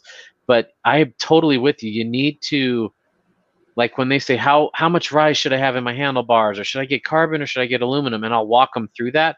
But the truth is they need to, like you say, get some of that experience. So it's really hard to take someone who says I've been, I've been riding this piece of junk Trek that I pulled out of the garage for the last 2 months during quarantine, and I'm ready to get my first mountain bike. I have a budget of $4,000. I want to buy a bike I never have to replace again. And I get that, but it's really hard to kind of steer them, because I'm like, are you wanting more like 60-mile days or more like 5-mile days with some jumps in there? Yeah. I don't really know. I don't have any experience yet. And so it's like, well, maybe we should keep you on something cheap so you kind of know what you want, and then you can dive down that rabbit hole. Yeah, and it's oh man, I just had something too off of what you just said. Now it's eluding me. It's just it's funny because I understand it too. It's like, this is a lot of money. It's not like you're dropping like, and this could be a lot of money to somebody else. It's not like you're driving like $500 and you're like, I could poop that out again if I need to. You know what I mean? Like, these bikes are grit, man. Yeah. And but they're so like purpose built now. And I think maybe like with people our age, maybe that's why they don't quite get it, because when we were younger, it was like, you got a road bike or you got a mountain bike or you got a BMX bike. Like, those were the choices. Yeah. So I had my friend that was asking me, and they're like, well, I want to get a bike, I could like do some riding on the road and then, like hit some trails too. And I'm like, oh, a gravel bike. And then they're like, but I'd like to, do some of that like chunky stuff that I see on your videos. I'm like, okay, well, now you want to maybe an XC bike, and then, it's like they say something else and you're like, no, you don't want to. They're like, well, and I wouldn't mind like if I could like, ride it down to the local bar and have some beers. I'm like, well, you don't want to leave any of these bikes chained up. Right. So, well, it's great that so many people are joining the sport, and it just becomes aware that they don't know what they don't know. And we all want that one bike to rule them all. The one, it's just like a car. We want a car that can go off road, but get good gas mileage, but carry all our friends, but be easy to park and really safe, but not expensive. And, as life goes on, you start to learn what you can and can't do. But that's probably one of my favorite things about the channel, is helping people find the right bike. And I've been able to steer a lot of people away from some really bad decisions. Oh, the other thing I was going to say to you too, when you were talking earlier, is like, people will ask their friends for advice, right, on how this is. And realistically, like, you and I are both good riders. We have different opinions, like drastically different opinions on like frame material and wheels and like, so you, like, when you're asking somebody for their opinion on what you should buy, like, realistically, you're just asking them what they would buy. Exactly. You just want a little confidence to pull the trigger. That's all you want. And some of these people will hit me up and be like, so I really want this. And I can tell after a few conversations, they're not really budging, and they know what they want, and they just want me to give them the okay that that's a good decision. And sometimes I do that. Well, and I've been reviewing bikes for a long time now, especially a lot of hardtails, and I'm finally starting to feel like I've ridden enough different things to be able to compare stuff. And most of our buddies have ridden like 2 or 3 bikes in the last 4 years. And what my advice is for everybody is swap bikes with your buddies whenever you can on any ride. Feel what their shifters are like. Feel what their brakes are like. Don't go off Pink Bike comments. Go off your own experience. And the more stuff you can try, the more you can kind of form these opinions about what you like and what you don't. Yeah, if I could smush like SRAM and Shimano shifters together, because basically I want the precision of the SRAM, like how it always shifts so perfectly, but I want that Shimano ability to like blow through gears. You know what I mean? Like you can just like hit the button and get like 3 gears down, like brah, brah, you like can't do that on your SRAM? I don't think so. Huh. Maybe you know what I'm I've been digging? So here's a top secret. I haven't released the review yet, but it's coming. The new Microshift Advent X is the bomb. What is that? So it's a 10-speed drivetrain. It's an 11 to 48 tooth, one by drivetrain, and the shifter is $30. Oh, the wow. derailleur is like $40, and the cassette is like $80. Oh, wow. So super cheap. Super cheap, and it weighs about the same as XT 12 speed. It shifts better. The cassette doesn't creak like 12 speed. I'm ready to sell all my drivetrains and just upgrade to that. Anyway, that's for those of you out there listening that are looking to buy a bike. It's the real deal, and it shifts. It shifts way better than Shimano. It's a nice, precise click. There's some downsides in like there's no pivot on the little clamp on your bar, so you have to remove your grip and slide it on. But oh yeah, whatever. Man, a budget drivetrain that feels great. That's what I took on my Colorado trip, and it was flawless. Super good stuff. Anyway, have you ridden the box stuff? Yes. I really like the idea of that box where it was like a 9-speed that went from like 50 to 9 or 10. What's the bottom, like 10 or something like that? I think it's 11 because it's got to be on an HG driver. But yeah, I've got one on a bike right now, and I like that seems like more. Yeah, really. And it's half the price. Yeah, I can see that. The box has the shifter feel is good. I'm on the box 3 right now. Man, I'm giving away all my review info right now. You heard it here first on the Biker Bar. Nobody listens to this anyway, dude. I think the higher end box stuff will be different, but mine has a pretty weak clutch on the 3, and I get a lot of chain slap, and I've actually lost the chain on some powerful climbs before, so I'm not sold on the cheaper box one. But the problem is like the box 2 and 1, they're like $700 for the box 1, and at that point you might as well be on a X01 setup. That's super expensive, man. Yeah, the drivetrain, like in the last few years, at least in my perspective, is just like gone through the roof. Like it used to be like, oh, I need a new cassette, I need a new chain ring, I need a new chain. Like you would do that as a maintenance thing and not really like fret about it, you know? Totally. And now it's like $400 cassette, you know? Yes. Like, yes. You're like, well, yes. I don't really care if it's missing the stupid gears in the middle of the yeah, it's all right. You know? Exactly.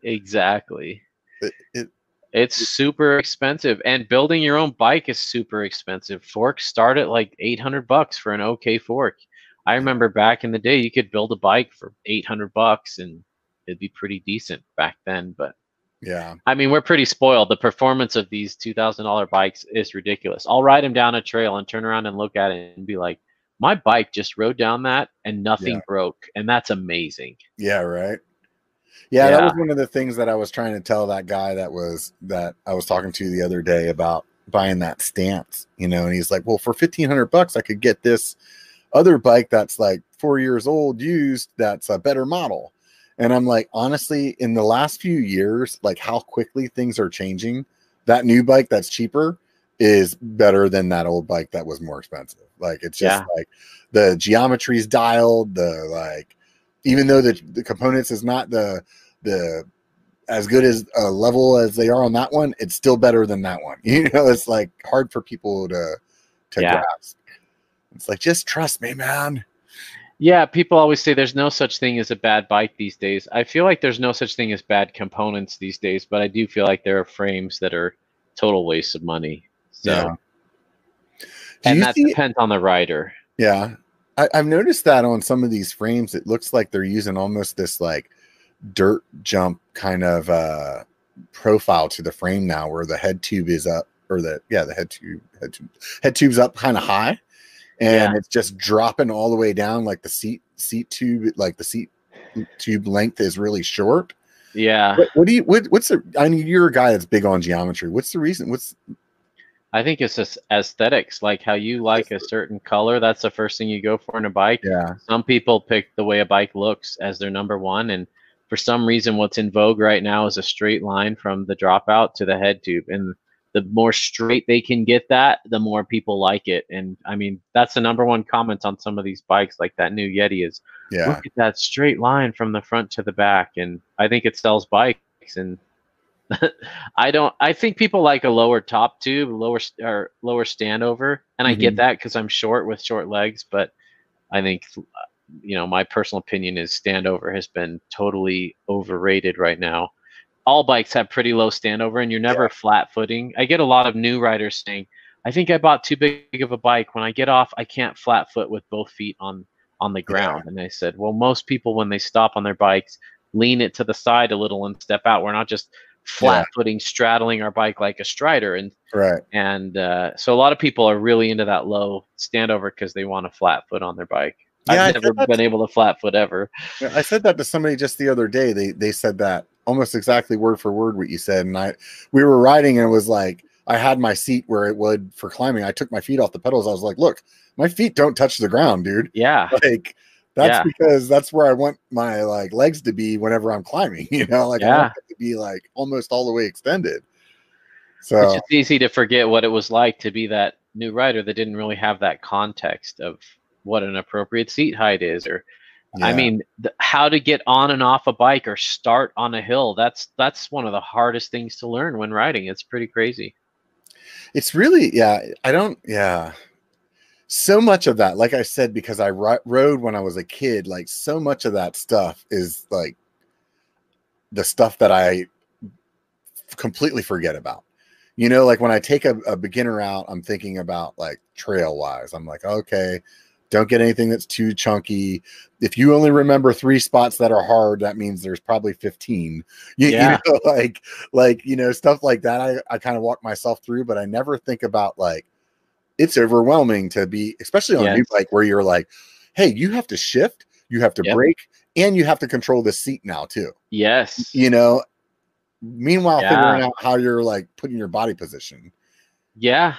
NICA has a really good, this National Interscholastic Cycling Association, the group that organizes all the high school mountain bike things. They have a great training, and they teach coaches to get a gauge of how hard a trail will be. Lock your elbows and stare right in front of your tire and think if you could ride that. If you could ride that in that fashion, it's good for a new rider. If you can't, it's too hard for them. Huh. Yeah, then I'm really a jerk then. I think for me, sometimes I always think this too, though. I'm like, they should have some stuff they need to walk around, because like that's a really important skill set to learn. Is that like, this is too hard for me, I need to get off. Yes. And then it also does 2 things. It teaches them that skill set, and then it teaches them the other one where it's like, now you have something to come back and beat. You know what I mean? Like, absolutely. Oh, I got halfway through that rock garden, or, oh, I got all the way through that, or, you know what I mean? It's like, because that's the fun part of biking. Well, then they just buy a Mega Tower and ride right through it. Right. Just wait till they have the Mega Tower e-bike. Yeah. And it's on. Oh man. Yeah. No kidding. No, I totally know what you mean, and that's a huge appeal to me, is the challenge, and that's why I ride hardtails too. Like, there are some climbs around here in Sedona that I know not too many people, if anyone, has made it up on a hardtail, and that's a fun challenge for me to make it a little harder for myself. Not that I don't want people to think I'm so good that I have to make mountain biking additionally harder. I'm not. There's so many people so much better than me, but I also I'm getting older. I want to stay safe, and I don't want to hurt myself. So I up the ante by riding things on a hardtail and riding things more technical, not necessarily more dangerous or more fast. I don't know how to say it. For me, I'm not like a guy that really aspires to do like big park days and like gap jumps and stuff. Like, I don't know, man, it just doesn't like maybe it's because I'm older, you know what I mean? Like I'm I would say the first time, like when I blew out my shoulder and got the AC separation. That was the first time in my like riding history where I really got injured. And for me, it took 6 months of recovery until I could ride again. Yeah. And that was like the worst 6 months of my life of like, just like, this is what I do for my Zen and like keeping my head together. And the idea of not being able to ride at all for a period of time because I got to like showboat something like is not as appealing to me as riding for those next 6 months. Well said. I'm totally in the same boat. A lot of people aren't, and that's okay. We're not saying this is the only way you have to do it, but I'm the same way. Like I used to jump stuff. I don't jump so much anymore, and I want to be riding in my 70s and pain free. Yeah. I don't want a metallic hip that's giving me issues, so I'm just gonna sit and watch Wheel of Fortune every day now. I want to be out there enjoying life, and I really think about that on every ride. Is this something that could take me out? And maybe I'm too cautious, but that's my goal. Yeah. So how are you getting all these bike companies sending you all these bikes? You're just like, hey, I'm Steve, Hardtail Party. Boom. That's my secret sauce, man. I can't really reveal that. But no, so that's a good question. A lot of people, someone just yesterday commented, I should just blackmail companies as well, and then they'll send me all these bikes to ride. I'm like, cool. Let me know how that works out for you. How are you blackmailing? I don't know how you're blackmailing them. I don't either, but they assumed that I was. But actually, one thing that's been cool lately, so I've got the latest Kona Hanzo ESD. That bike was announced like a couple of weeks ago, and I reached out to Kona and I said, hey, I'd love to ride this bike and demo it. Like their like contact us page is what you do? Yes, there's some other tricks that I'll share with you off the podcast. That I don't want to give away all my secret sauce. Yeah. No, I got it. That is an art. But what you have to remember, a lot of people are like, how do I get sponsored? How do I get free stuff? Yeah. First of all, nothing's free. Right. I don't pay for the bikes that they put on the channel, but I'm putting 20 hours into a video and edit and release and media and Instagram posts that correspond with it and links that go back to their page, and I'm tracking all that. It's a job, and I provide a service, and I say, hey, this is what I'm trying to do. Here's how it will benefit you. If you're interested, let me know. Right. I mean, in the past, they would have sent that bike to a magazine, and the magazine guy would have written a story and took some pictures of it. And now it just so happens to be that YouTube is doing a little better than magazines. Yes. And some companies get it, and some are still in the magazine or sponsor racers mentality. And with my latest one, I couldn't get that Hanzo. I reached out and said, I really want one. It'll do well on the channel, and I don't want to wait till it's 6 months old when everybody's already read about it. And they were really nice. They said, hey, thanks for reaching out. Bikes are in a shortage right now. I appreciate it. We're not going to be able to get you one. But then enough of my viewers really wanted to see that bike, so they reached out to Kona and said, hey, I won't buy this until Hardtail Party reviews it because I trust his reviews. Your people blew them up like on Instagram. And they're amazing. Well, they were very careful. They weren't annoying. They didn't just blow it up. They reached out to them through Instagram and through the contact page, and a week later, Kona's like, hey, we got a bike for you.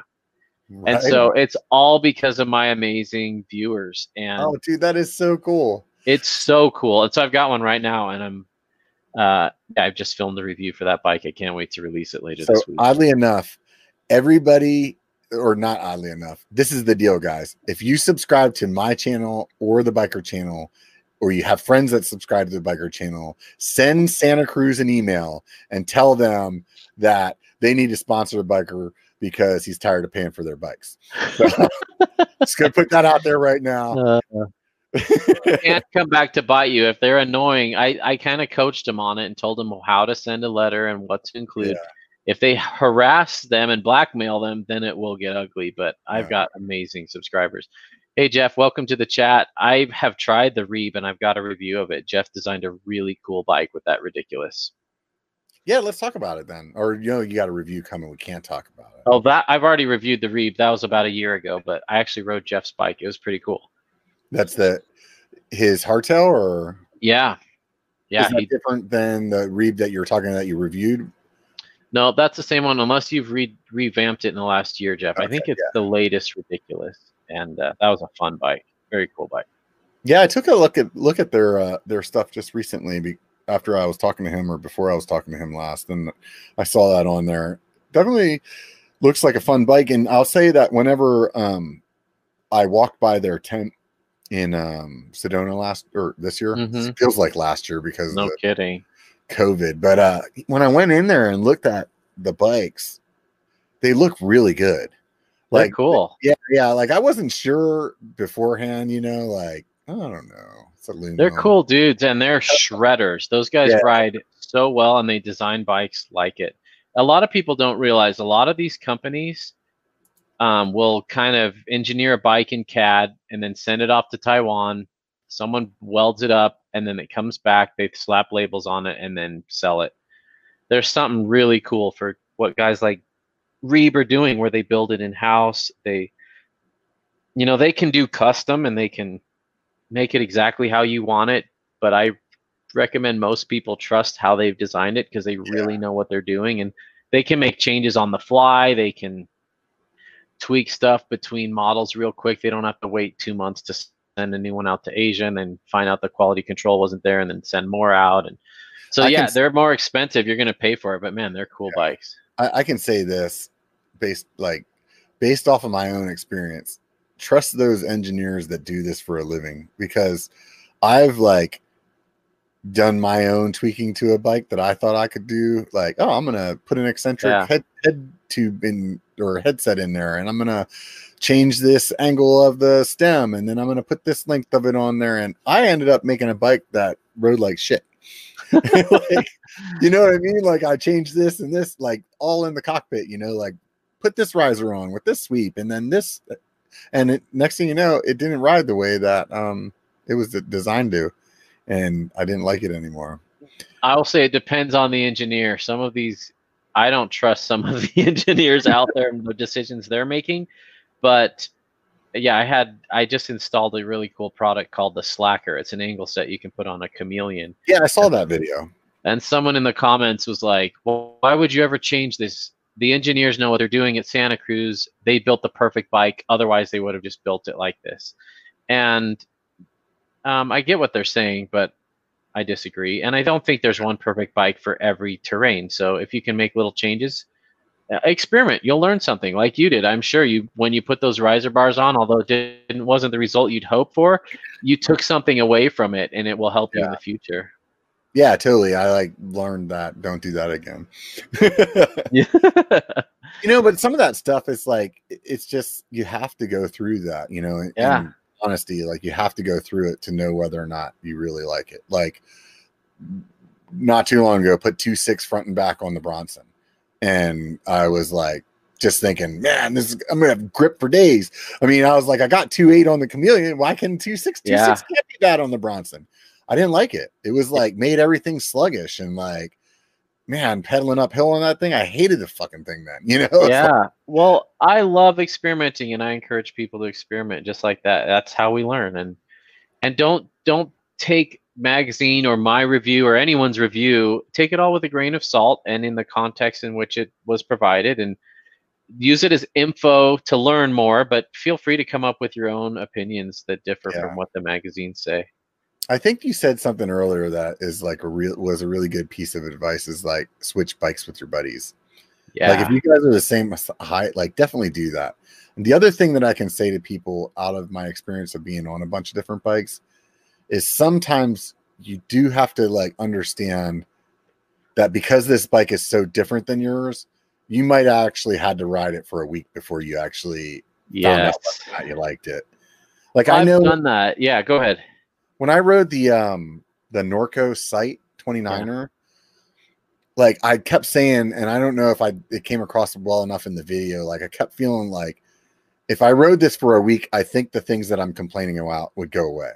Yeah. You know what I mean? I felt the steering was off, but I felt it was off just because it was different. Different from what I was used to, Totally.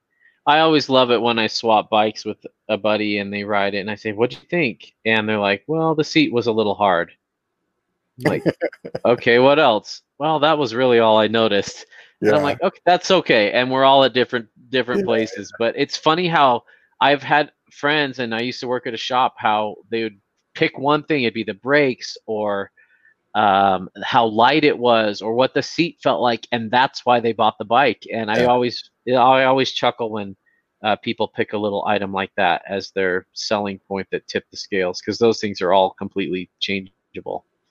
Oddly enough, I've found out through some very finite scientific research that everybody else's bike always feels lighter than yours.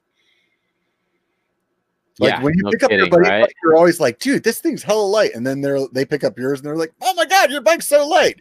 You're like, it's not factual, but the grass is always lighter. Yeah, I think that's the deal. It just always feels lighter no matter what on something else. You were talking about earlier, like quote unquote modern geometry. What is modern geometry when you say that? That's it. I kind of am mad at myself for saying that, but we need some way to call it that, because modern's always shifting, and what's modern today is not going to be modern tomorrow. My most popular video right now is how to ride a modern bike differently than an old school bike, because they do ride completely different. A modern bike's going to have a longer reach, and it's going to have a steeper seat tube angle and a slacker head tube angle.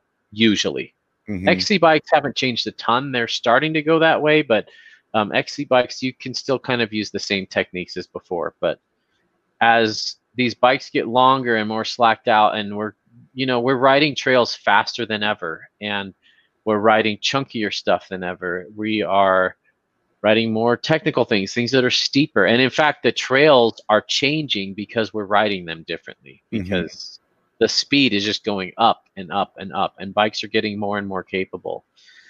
And the way these bikes ride, the front wheel's way farther in front of you. The way we used to ride in the 90s and 2000s, we kind of sit on top of the bike and just kind of let the bike do its thing. It was kind of like riding a beach cruiser. Some people, not everybody. But these new bikes, you really have to weight the front wheel. And if you're just leaning back, you're scared of things, you're locking your elbows, leaning away from the terrain, your front wheel is going to have no traction, and you're going to be blowing through corners. I have a lot of people that email me and say, hey, I've been interested in a new bike, but I rode one. It rode awful. It's so much worse than my new bike. I couldn't steer. I couldn't brake. It was scary. Something's wrong. And I point them to that video. They watch the video and they say, oh, I totally get it now. I need to get over the front more. I need to weight that front tire. In corners, I need to not lean away from the bike. I need to lean into the corner. And it makes a world of a difference. And bikes are going to change every year. And if our riding position and style never changes, we can't expect the bikes to just magically behave better if we don't change with them as well. I had that conversation with my lady just recently, because she's getting back into mountain biking, and the last bike that she had was like from 2006, right? So she was going into stuff and like getting like way back, and I was telling her, like, you need to get low. Like, yes, you do still need to get back a little, but you need to get low more than you need to get back, and she just looked at me like I was crazy, like what are you talking about? And it's something that somebody else that I was talking to on this podcast mentioned that I didn't really think about, is like, it's the dropper, because you can get low now. You know what I mean? Like, you didn't have that. You know what I mean? Like, I think even with some of those different geometries back then, I wonder if getting back wouldn't have mattered as much if we could have got our seat low. Interesting. I must have. That's one of my number one comments on that video. I must have been totally different, because in the 90s, I rode with my seat down more than up. I'd go up this big hill with it up, and then you'd have the quick release, and I'd cut my seat so I could slam it all the way down, essentially be a dropper that took 30 seconds to change. And so I always learned to ride with the lower seat. And even then, I was not over the front wheel. I was leaning back. But droppers have definitely changed that. We're able to move around a little more. And if all you've come from is high posting, if all you've come from is high posting where you leave your seat up all the way, oh man, there's so many aspects you need to change to ride a modern bike now. Yeah, I would drop mine a little, but definitely nothing like what I'm dropping it now. I know when I got my first dropper, it was 125 millimeters. And I remember feeling like Oh my God. It's like I felt disconnected because I didn't have like this other point of contact that I was Yeah. used to. Like I used to like kind of pinch my seat between my legs and Yeah. A lot of people do. right. I have a 200 millimeter dropper now. And if they sold a 215 so I could just get another couple millimeters, like I would do it, Yeah. Totally. like Totally. I want, like, I always joke around about this. I want to push a button in. I want it to like fold up like Inspector Gadget and just like right into the seat. One day. Yeah. Right? We just need levitating seats that are like magnets, and we hit a button and the magnets stop, and then we can get low. If I could change anything on a bike, and while I ramble about this, I'd like you to think about what would change. If I could change one thing on a bike, I think the thing that I would change, that's like just because it annoys me, is I would make a quick release system for taking your seat off. I hate that freaking seat clamp. It's like, especially whenever I need to like pump up my dropper, it's like, oh man, I just got that thing back to where I wanted it. You need an axis dropper. Yeah. It's just like one of those things that just irritates the living hell out of it. What would you change? I would probably, I've been watching Palmer's Peeves, where Ryan Palmer from the Bike Mag talks about the things that tick him off the most, and it's actually really good stuff. I recommend it. And I'm going to have to agree with one of his is I would love it if we could get rid of sealant in tires. If we could find a way to not make a mess every time you mount or dismount tires. I'm probably changing tires every 2 weeks on the bikes. I just try a lot of things. It'd just be nice not to have, I get it. I get why we have it. And I love that we have tubeless.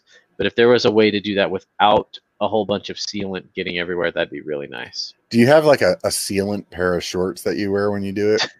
I'm so mad. My favorite riding shorts are completely stained with sealant, and it looks terrible. And I don't know how to get it out. I got a set of those new Tasco shorts that are like so freaking comfortable. They're like amazing shorts. They're also expensive. And that's whenever I blew that tire and I needed to take my cush core out on the side of the trail. Yeah. They got sealant everywhere on them. Yeah. And I'm going to do a video on shorts here soon. And I bought this stuff at the hardware store. I'm either going to ruin my shorts or I'm going to get the sealant out. But I found this cleaner that's supposed to like work on taking latex out. Okay. So we'll see if it works. I'll let you know, man. I'll stay tuned. I'm looking forward to that one. Yeah. Use it. Oh, dude, if it takes it out, I'm going to be so happy. I mean, like, because honestly, or I'm going to have like a tie-dye looking pair of shorts. I don't know. All the stitching's just, they're going to fall apart. Yeah. So what are you looking forward to this next year? Well, it's been really rewarding to be doing YouTube full time, and I don't do great in the corporate world, and I finally feel like I found my purpose in life, and I am loving what I do. I mean, who wouldn't? It's barely putting food on the table at the moment, and I'm super grateful for my patrons and the people that support me and my sponsors, but it's growing, and it's growing steadily, and I look forward to being able to do this. And it's opening more doors open every week, and I'm just blown away at the opportunities that are presenting themselves. That's awesome, man. I for a long time I really wanted to be a full-time YouTuber, and I don't know. I can tell you this: if the opportunity arose, I would take it. But I don't know if that's like, is that really what I want? You know, like I don't know. That's good. You're honest about that, and yeah. I mean, I would definitely do it because I would have to in order to like know whether or not, like, for real, like that's what I wanted to do. My assumption is I think I would like it in the aspect of how I'm doing it right now with the podcast and the regular channel not having as much of a drive on the videos. So like my regular channel, I'm doing like one video a month. Right. And with that, and then doing the podcast every week, like if I could make both of these grow enough that was like my job, then I feel like I'd keep it. I'd be happy, you know, at least for a while. Yeah, totally. You know, your life always changes, right? It does, and you want that flexibility. And I don't want all my income to come from YouTube, but I never want to get rid of the YouTube aspect. But Yeah. I'd love to provide input on frames and design and components, and I love the educational piece. I've got a Yeah. lot of educational projects in the work that I can't wait to release and announce, and that's what's really really fun about it for me. And also being this NICA coach for the high schools, that is one of the most rewarding things I've ever done, and I'm really looking forward to this season. Here in Arizona, we're still having races and helping develop strong characters and strong youth that, you know, care for our environment, that care Mhm. for each other, that encourage each other to try new things, and just watching them change through mountain biking. Mhm. That is so rewarding, and that's something I'm really looking forward to this year. I could really see that, honestly being something that I could get into. We were talking before the show started about my kids being, almost both of them out of the house. At this point, my son's been out of the house for a while. My daughter, she's a senior this year. So this time next year, she's going to be not living here anymore. And like, I definitely would enjoy that, like that aspect of, helping some younger kid, like get into riding. One of my friends, her son is kind of getting into it right now. And he's been asking to ride with us. And I'm like, yeah, dude, that'd be fun again. Like, Yeah. it's fun to watch people kind of like come along, Yeah, I love it. These kids come up with no confidence. Some of them have no friends. Some of them have been homeschooled their whole life and they don't really have the social skills. And some of them are the homecoming king. And man, we have the greatest little team. And I've been on some teams where it's uber competitive, and we're not that in Sedona. So if you're wanting your kid to be the next Kate Courtney, don't send them to Sedona, because we're not out here to develop world class riders. We're out here to develop world class people. And Yeah. seeing these kids at the end of the year just saying, this team changed my life, being outdoors, it's the perfect schoolroom, and I learned about leadership, and I cried, and I had hard times, and I got hurt, and I was supported, and there's nothing more rewarding than that. I absolutely love it. And if that's something you're looking for, I totally recommend supporting Nike and helping be an assistant coach. Yeah. I think one of my friends up here does that for one of the local schools or something like that. So, but I got a year until then. I'm going to keep being a hermit and jerk to society, whatever I'm doing well. Hey, so what do you miss about being on the road?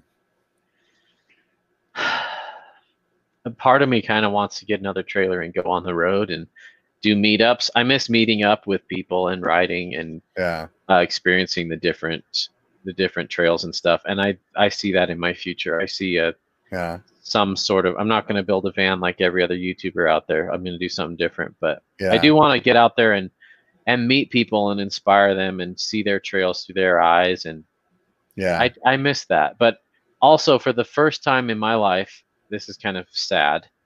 I moved around a lot as a kid, and for the first time in my life, I have a core group of friends that we ride every Friday night. Yeah. And that is the highlight of my week, is That's getting fun. them with my friends. There's about 10 of us, and we just ride and we hang out, and we're all totally different. Yeah. We come from different walks of life. We have totally different jobs. We're all in different points in our lives. Some of them are 18, some of them are in their 50s, and it doesn't matter. And having that core group of friends, I've never had that in my life. And having that right now, I wouldn't trade to be on the road. And I love having that.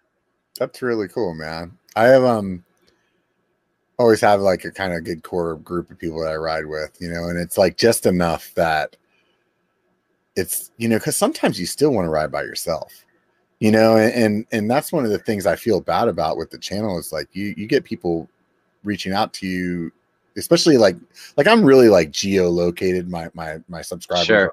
A lot of them are around NorCal because that's where all my videos are from, right?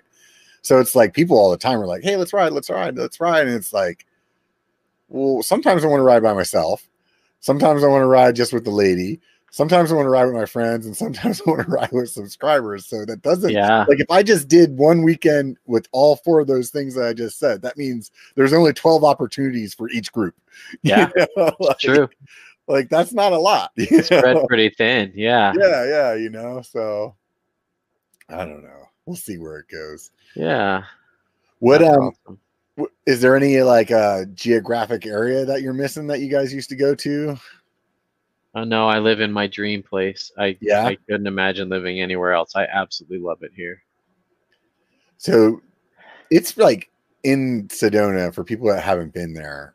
Like we were joking the whole time we were there about we were making an Arizona joke, but it's probably more of a Sedona joke than it is anything else. It's like all the downhill has like elevation gain on Oh yeah, there's no it. 2-minute downhills here. It's all Yeah. shorter than 2 minutes, and that's Yeah. my favorite type of riding. I don't love a 2-hour downhill blast.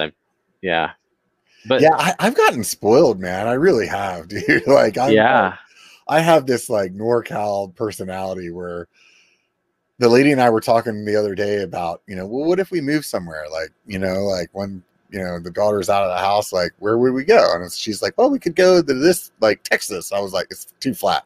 yeah. And she's like, what do you mean it's too flat? I was like, well, I'm on the count of I'm a mountain biker, like, and then it's like, well, we could go here. And I'm like, well, I don't know if I want all that. We could go to Idaho. Yeah, but it snows there. Just like, NorCal's good, man. You guys got it good.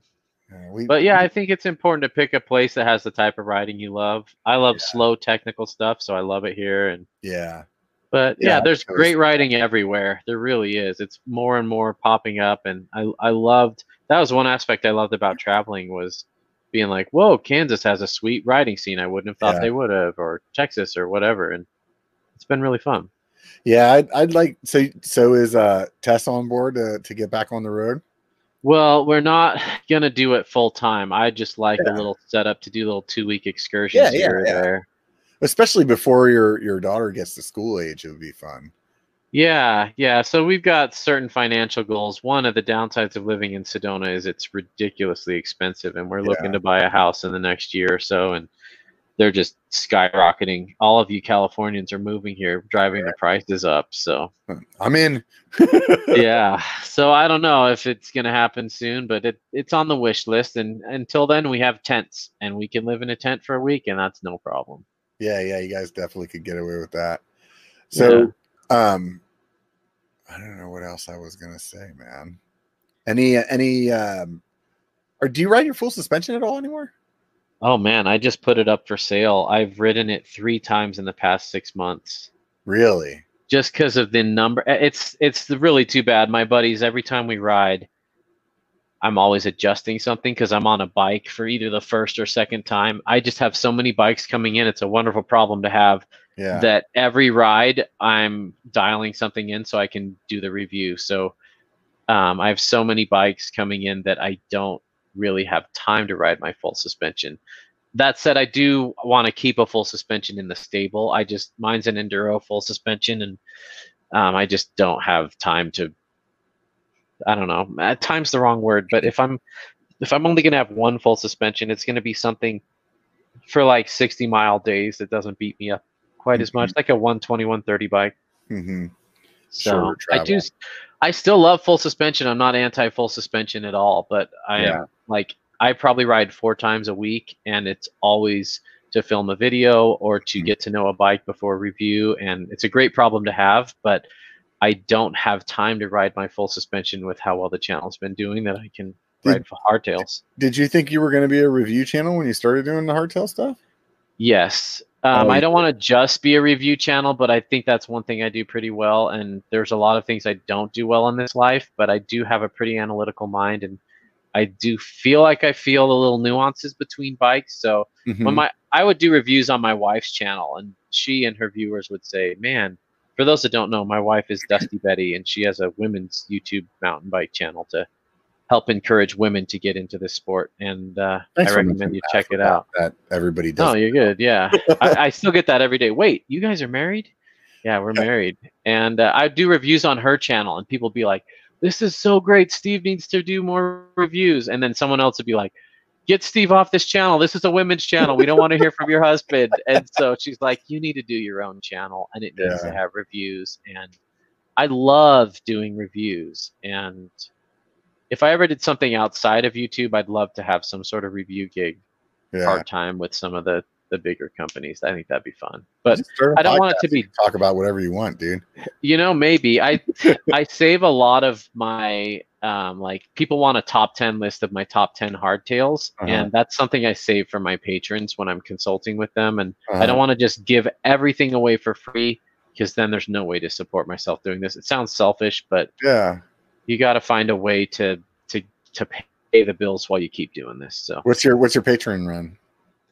I don't know. I know the dollar amount, but I don't know how many patrons. I'll look that up. No. I mean, like, what are people getting? What are they like? I got 5, 15, and 20, and the $5 is I have a private Instagram account just for my patrons where I'm showing behind the scenes things. So I've got bikes on there that won't see YouTube for another month or two, and they can chat with me about them. My $15 one's a sticker pack. Yeah, it's been a fun way to do it, because Patreon as a website is clunky and not great. Yeah, but I've got my own private Instagram up there, and I get so many requests each day and just kind of pings on Instagram and email and stuff that I can't respond to requests anymore. So I do that through Instagram. So if you need an answer from me, unfortunately, I have to do that, or I said Instagram. I have to do that through Patreon just because of the number I'm getting right now. And I probably spend 4 hours a day on Patreon. And the $20 tier is the private bike consultation, where I find out where they live, what trails they're riding, what their goals are, how long they've been riding, what bikes they're looking at, what they're currently riding, what they don't like, what they do like. All that info helps me help them pick a right bike. And I don't just push hardtails. I help them pick any bike. And that's been really rewarding and really fun, but I probably spend 4 hours a day on custom bike consultation from my page. Oh, wow. How many, do you know how many followers you have on there? I just pulled it up and then I closed it. Let me go look again. I was like, don't worry about it. I'm going to ask you about it in 10 more minutes. Let me go look. So patrons, I have 174. So right on, dude. That's awesome. That's, YouTube doesn't pay. And by being a review channel, I can't exactly go get a sponsor and be like, hey, all my videos are brought to you by Specialized. Now I'm going to go review a Trek. It doesn't work that way. I actually had a sponsor the first year, and I told him, I love your bikes, but I don't want to be an ambassador anymore, because I need to review things without people thinking I have ulterior motives when I review your bikes. And so I had to walk away from that, which means way less money. So I really depend on my patrons, and I have fantastic patrons. Yeah. For those of you guys still listening, I'm okay with being biased with Santa Cruz bikes. So please, if you know somebody over there. Oh, that's funny. So, hey, man, we're just about 2 hours here. I usually ask people at the end of the podcast what other YouTube channels they watch, whether or not it's mountain biking or not. It's been interesting to hear some good ones that other people watch. Or do you like not watch YouTube at all? I do. I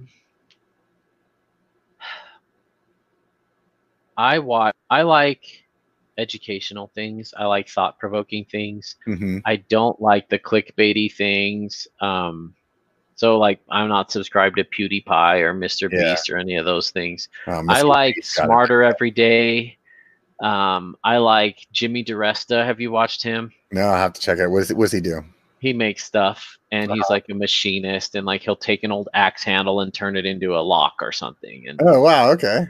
So I really like the educational stuff. I don't really we don't have a TV. We just I don't really watch a whole lot of stuff. I'm usually editing till about 10 every night, and if I'm not writing, I'm editing a video or filming one or planning one. I got this little booklet of videos I'd like to make, and I've got over 100 video ideas in there, and it's really crazy because I love doing what I'm doing so much that it doesn't feel like work. And that's the first time in my life I've got to that point. And when I'm not working, I'm working because I'm thinking about, oh, here's another video I could do, and based on the questions people are asking, here's something else I could do.